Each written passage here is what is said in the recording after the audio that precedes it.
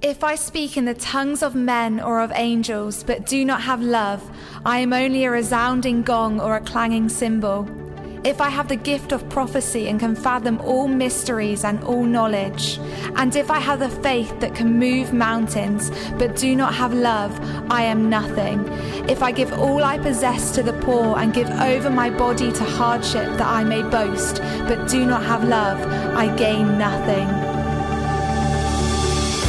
Love is patient, love is kind. It does not envy, it does not boast. It is not proud. It does not dishonor others. It is not self-seeking. And it's not easily angered. It keeps no record of wrongs. Love does not delight in evil, but rejoices with the truth. It always protects. Always trusts, always hopes. Always perseveres. Love never fails.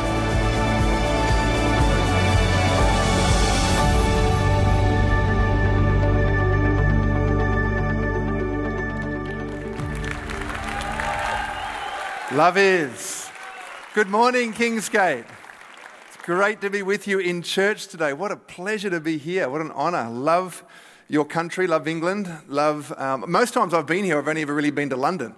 Never been out here to Peterborough, and I was at Cambridge yesterday, never been to Cambridge, only ever seen it on the movies.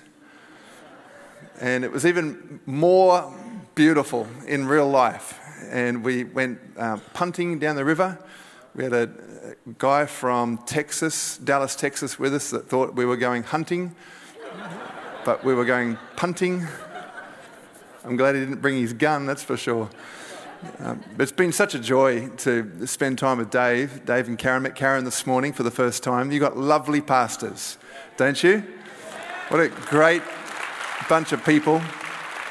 And Dave and I have spent a lot of time on FaceTime the last few months getting ready for the learning communities this week. And so it's just been a real joy getting to know you more personally, Dave, and looking forward to the next couple of days. You're a great guy. You really are. You're doing a great thing here, and it's an honour to be amongst it. I'm always amazed anywhere you go around the world. If you've ever been on holidays, which here in Europe, it's quite easy for you to skip across to another country with a different language. In Australia, we're a long way from anywhere. Did you know it takes 24 hours to get here by plane? It's a long way away. And so we're forever grateful that over 200 years ago you sent a bunch of us down to Australia. They probably weren't great feelings at the beginning when you first sent us down there. But if you look in the transcripts of the first two boats of the first fleet, Thomas Abel was in that list, and Mary Abel on the third boat. And we're still struggling to find out how we're related exactly, but I know we are because we all came from Adam. So there's a link there somewhere. But it's beautiful because you go to churches all over the world, and in Europe you really are all over the world, and so many different languages. And what I love is when you turn up to a place that you've never been before, and even if it is the same language, it just feels like home. There's a sense of family, hey? And if you go to a church that speaks a different language, you may not understand anything that's on the screens, and the tunes may be familiar, but the words are not, and you still walk in for the first time and you feel a sense of home. And there's something about God's kingdom that does that. And if you're visiting today and you've never really been a church person, don't be alarmed. Neither was I. I didn't grow up in this. My family, my parents are still not churchies. And so when I first started going to church, I thought you were all weird. I really did. I couldn't believe that you could keep your arms up in the air for so long singing songs. I was like, what's wrong with you people? I'm getting hunger pains just being here. And it's just such an incredible journey to serve God and to love Him and to know Him. And it's, if you are here for the first time and visiting, please, just as much as you can, just relax. And it feels like a safe place. It's my first time here too. So your first time, my first time, it's all good. It's a real pleasure to be in on the series of Love Is, just throw in my 2 bobs worth and try and bring a little bit of what I know about that. I think love is a topic that we're never really going to exhaust. Sometimes I've been in church settings and people, they want deeper teaching and they want to go real deep, go right down, real deep. Like what are the meaning of the colours of the curtains and in the tabernacle, and go real deep. And I'm thinking, I'm still struggling to put love into practice. I don't want you to go too deep yet. I've still got a lot to learn about this one word. And there's so much to exhaust in this whole thought. And I think Jesus said it best when he said that people will know you belong to me by the way you love each other. And we need a revolution of love. We need to live in a way that reflects the God that we believe in, the God that we serve, the God that we love. And it's just really easy these days to be a Christian, sadly. It's really easy to be a Christian these days and not look any different than the people around us. And it's not about what we wear, it's not about what we drive, it's not about our belongings, it's not even about the eloquence of our speech. It really has to be about the character and conduct of our lives. And if we can get somewhat of God's love and his grace, if somehow there can be a residue left on the inside of us each time we meet, then perhaps when we leave these halls each Sunday, maybe we'll make a bigger impact in our community, our society. I woke up this morning and I pulled the curtains back and the sun was just coming up over the ridge and you could only see out the windows part way because it was all foggy on the inside. There was condensation on the inside of the windows. And it just makes me again wonder what kind of condensation will be left on the inside of our hearts after days like today, where God breathes on us and there's a mist, a fog left in our hearts. So can we pray together? God, I thank you so much for this time in your presence, in your kingdom. We gather here, Lord, wanting to know more about you, and we pray today that you would speak to us, even if it's things that I don't say up here, that you would speak to us, you would nudge us, you would remind us of things, that one thing would lead to another thing, one thought to another thought, and something I say and something that happened this morning, and maybe we'd just be reminded and you would just speak to us and help us. We want to be more like you. We want to love like you do. And we thank you for this time in Jesus' name. Amen. I've been married for 26 years. Got married on the 30th of January, 2:55 p.m. I was meant to be 3 o'clock, but she couldn't wait. No, it's not true. There was no traffic in our town. I think she'd done a few laps already around the church. But we've been married for 26 years and we have 2 children. In fact, there's a photo of our family up here. That's my wife. Gorgeous Julia, 26 years married. That's Eli on the left. He's 17 years old. That's holding our dog Charlie. He's going to go to dog heaven soon. Don't be sad. He needs to.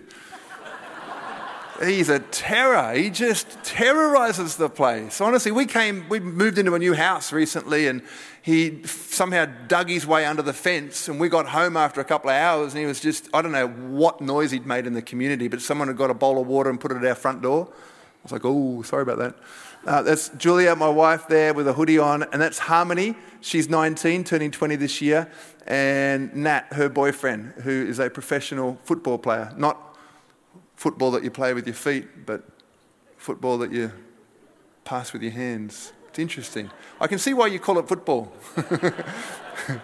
But yeah, he's a really great player, and they're gone. Okay, let's move on. I want to talk about no greater love. There's a great scripture in John chapter 15. John chapter 15, verse 12 and 13. If you have a Bible with you, some of these will go up on the screen. John 15, verse 12 and 13 says, "This is my commandment." It's Jesus speaking. How do we know it's Jesus? Because it's written in red. This is my commandment. Jesus speaking. This is my commandment. Love each other in the same way I have loved you. In the same way I have loved you. This is why I find this topic confronting. I don't always love people the same way God loves me. As a parent, I don't always love my kids the same way God the Father loves me. I find this very challenging. Love each other in the same way I have loved you. There is no greater love than to lay down one's life for one's friends, to lay down one's life. I looked it up in the Greek to know exactly what it meant, lay down. Do you know what it means? It means to lay down. I thought it might have been some fancy word, but it wasn't. It just means to lay down. It means to kneel before. It means to lay prostrate. But it really is a surrender of priorities. It's a surrender of the will. It's a letting go. Could you imagine what life would look like if we had that kind of love where we just laid it down for people? Things that are really important to you, just laid it down. So let's talk about this. I know that's really important to me right now, but I'm going to lay it down. No greater love. There is no greater love than a love that is laid down, where you lay down your life for somebody else. Not just people that care about you, not just people that mean a lot to you, not just people who have done something nice to you, but you lay it down. It's a difficult thing to do these days, to lay down your life. I always find it a challenge to love like God loves. In leadership, Dave was saying we've been in Hillsong Church for the last 20 years, and part of that last 10 years we planted 27 different church campuses across Australia. So there were 30 different campuses, there's over 1,000 staff that we were looking after. There was 43,000 people the last weekend that I was there, end of last year, just on a weekend, and 89 different services across the weekend in lots of different locations. And so you are meant to lead all these people and work with all these people and lead all these staff and lead all these people. And when things don't go the way they're meant to go, I find myself getting frustrated, and I'm always reminded of this, that we're to love the way God loves us. Have you ever found that God doesn't get as frustrated with you as much as you get frustrated with others? Have you noticed that? Have you noticed, when you talk about confrontation, it's got such a negative thought wrapped around it because most of our experiences are actually quite negative about confrontation. And people often ask me about confrontation in leadership. What's the best way to confront? And I always say the best way to confront anybody is the same way God confronts you. And have you noticed when God confronts you, it's specific, it's accurate, He's not vague. He's not kind of just giving you this general vibe that He's not happy with you. Like, He actually speaks to you about what He wants to talk about. But you're not left feeling smaller. You're left feeling grander. You're left feeling more valuable, and you're more loved and cared for, and you know exactly what you've done wrong and you know what you must do to change, but you're on your way with a spring in your step, feeling like, I'm loved. That's confrontation, God's style. So we're to love the way God loves. It's such a pleasure to jump into this series. Let's just have a little recap on this passage that was put up on the screens. What a great way to put it out and to read 1 Corinthians 13. If I could speak all the languages of earth and of angels, but didn't love others, I would only be a noisy gong. You ever lived next door to anybody that plays the drums? If I could speak all the languages, I speak Australian and English. They're the only two languages that I speak. But imagine, I've always wanted to speak other languages. You ever been in an elevator and you're coming down and there's like a Japanese couple, or there's someone from Croatia, and you can tell that they know that you can't talk their language, and they're chattering and gibbering away, and you're like, I know they're talking about me. I know they are. I've always wanted to speak another language so that I could just wait till we get right to the end of the ride, and then just as you walk out the door, reply in their language. I thought that'd be so much fun to do. But even if I could speak every language, if I didn't love, it'd just be like that annoying neighbour that plays the drums in the early hours of the morning. It doesn't really matter what we're good at if we can't learn to love. Everything I have, if I give it away and I don't love, it's a waste. What I notice about this passage, it says love is a bunch of things, but it also love is not a bunch of things. So love is patient, it is kind, but it is not rude, it is not self-seeking, it is not arrogant. It doesn't keep a record of wrongs. We so easily tally up our friends' mistakes. It's amazing how we don't want to remember things and they just all come flooding back so quick. I'm so grateful that God does not remember all the time, or at least He doesn't bring it up to us all the time. Love is patient. Have you realised that love doesn't struggle being patient? Love does never struggle being patient. Love doesn't struggle because love is patient. Love doesn't have a problem being patient. If love was in a line and it was taking too long, it wouldn't get impatient because love is patient. So that means whenever I am not patient, I'm not loving.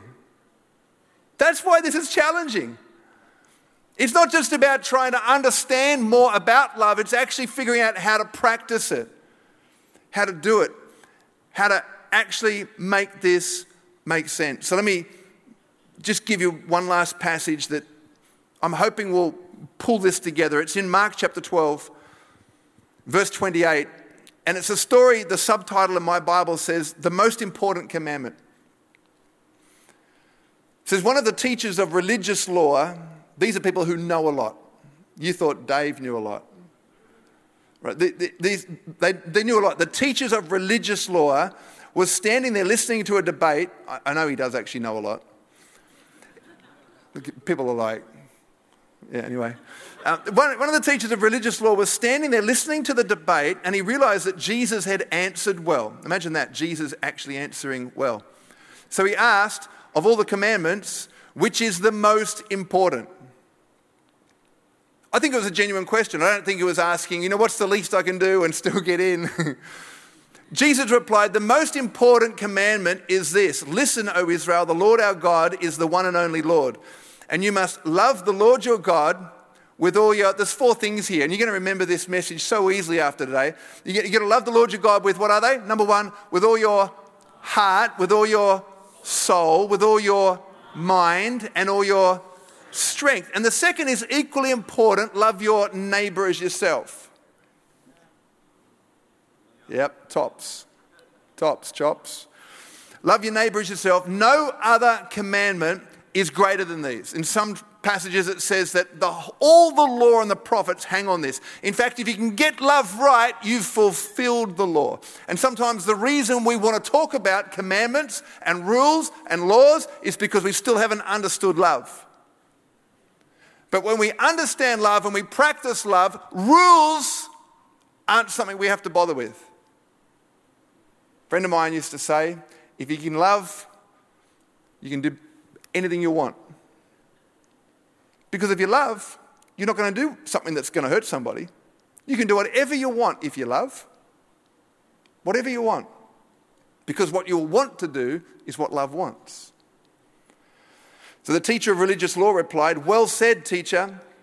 You have spoken the truth by saying there is only one God and no other.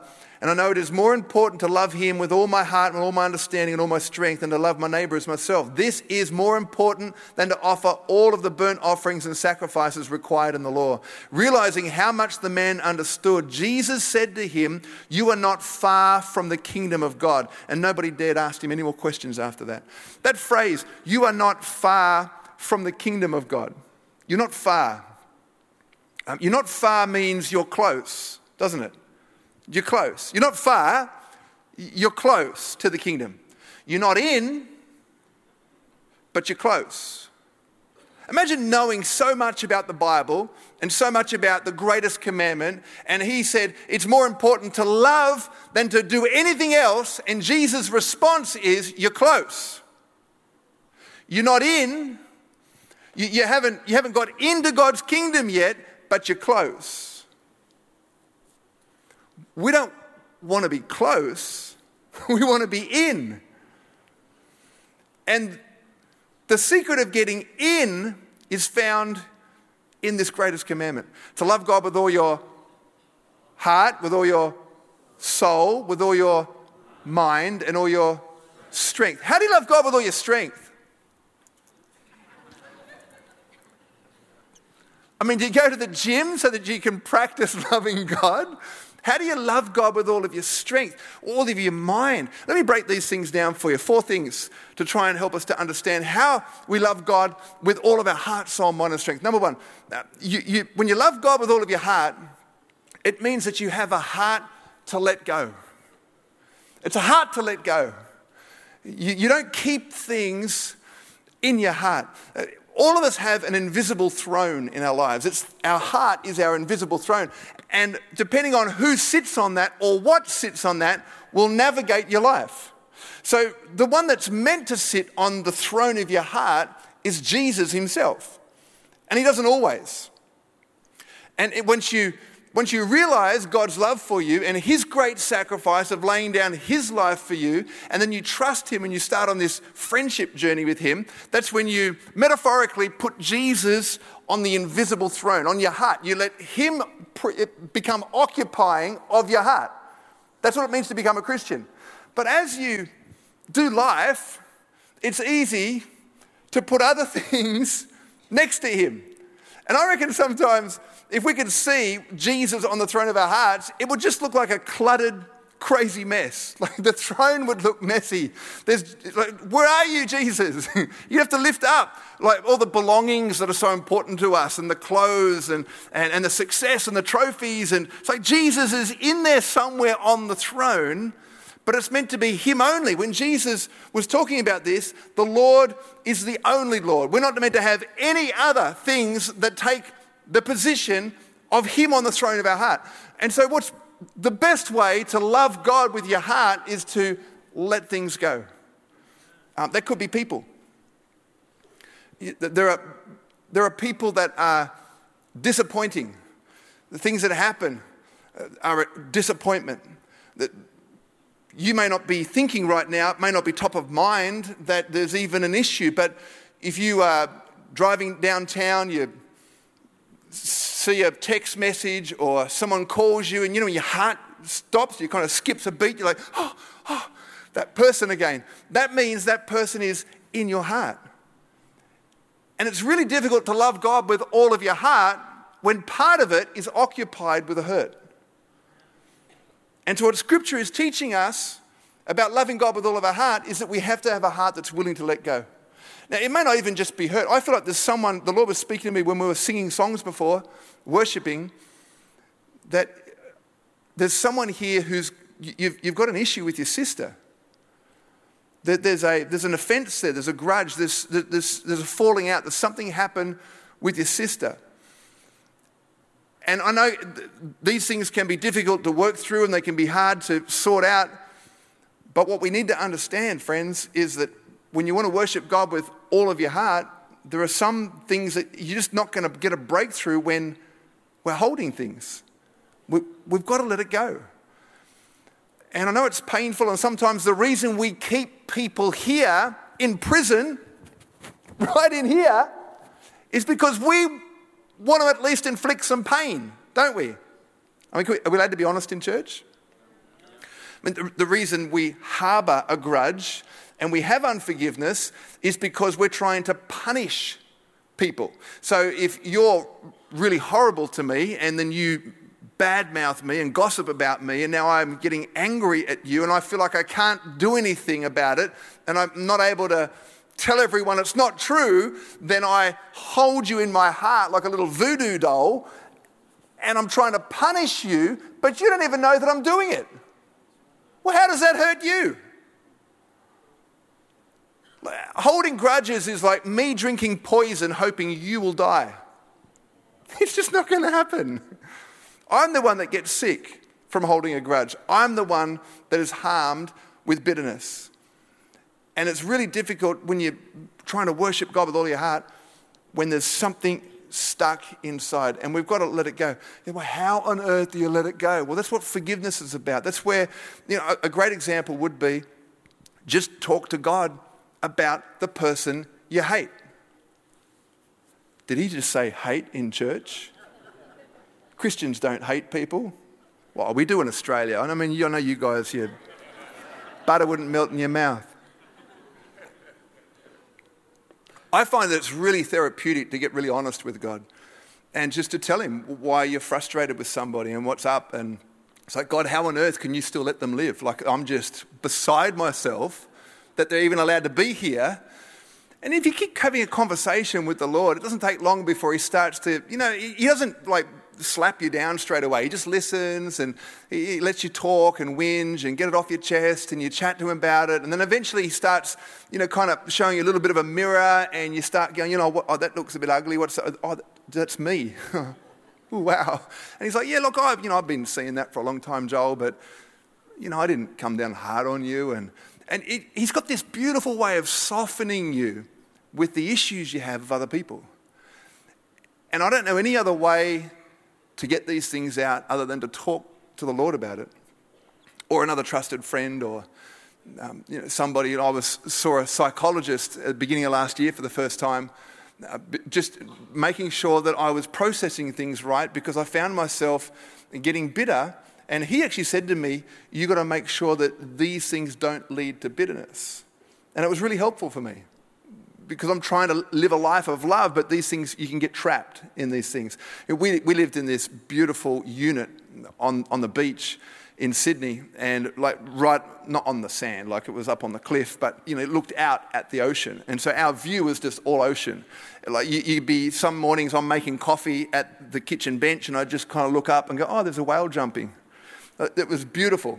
So when we left Hillsong and planted our church, which was today was like just the 5th Sunday service today, and when we did that, we knew that meant that we were going to have to make some changes. And so we had to sell our beautiful place that we thought we had bought forever, and we were going to retire there and live there and die there, and we had to let go of that.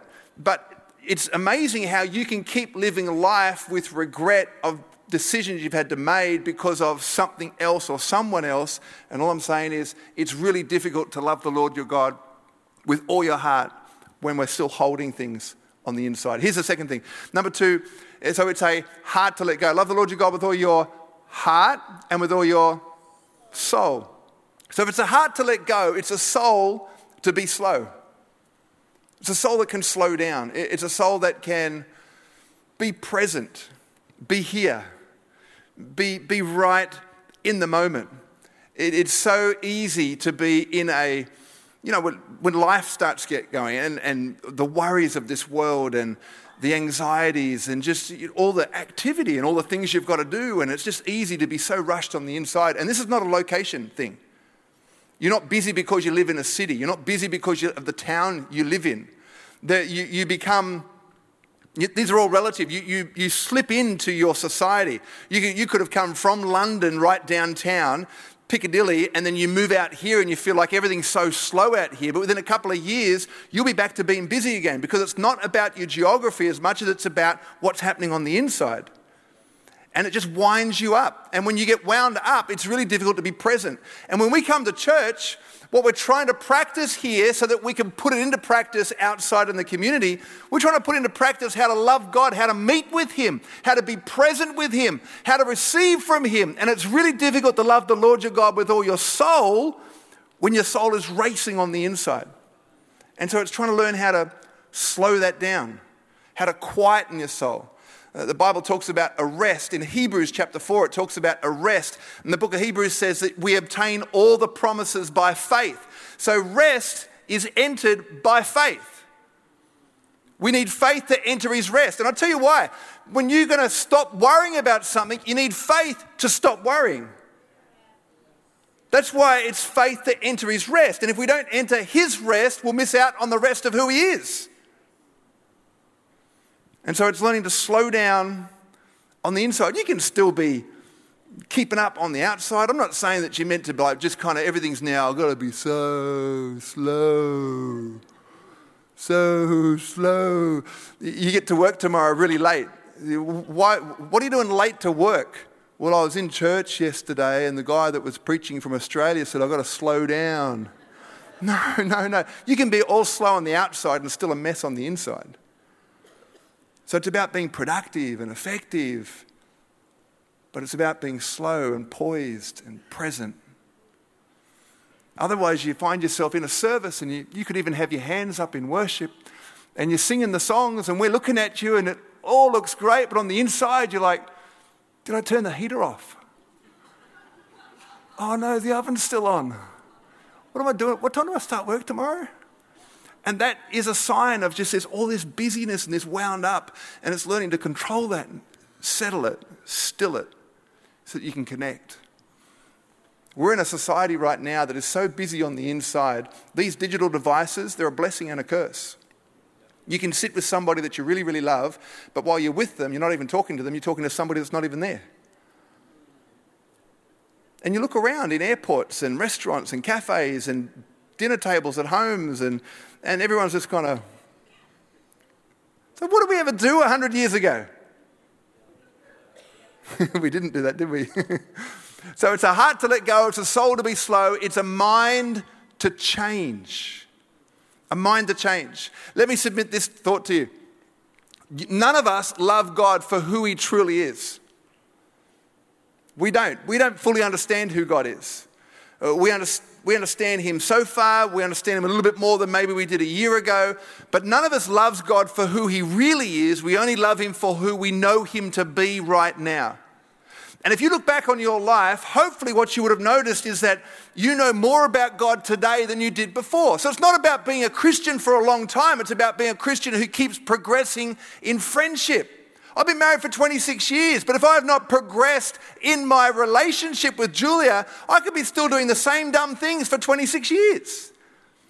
Being married 26 years does not make me more intimate. It does not make me more trustworthy. It just means I've been hanging around longer. So we could be Christians for a long time and still not know God more than we did yesterday. But if we're going to love God with all of our minds, we have to have a mind that's willing to change. What are you willing to change about what you think you know about God? Are there things today that you're ashamed that you thought about before?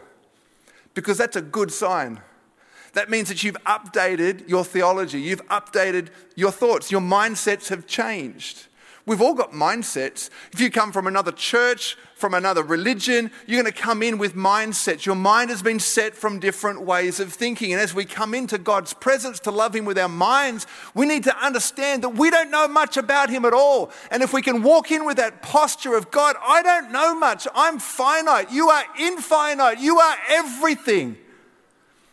And then you're at least willing to have your thoughts and your mindsets challenged. One of the great disturbances of Christendom over the years has been the fact that we've not been allowed to touch the program because we thought the program and the structure, the way church is done, was sacred. But it's the message that is sacred, not the method. And what I love about Kingsgate, about Dave and Karen, about your whole team, is that you're not precious with the method. You're willing to change. But the message will never change. That's eternal. That's why you guys can build a building like this that doesn't look like a chapel. Because we meet in a football leagues club. We don't meet in a hall like this. We don't meet in a chapel. We don't have a cross. We've got poker machines.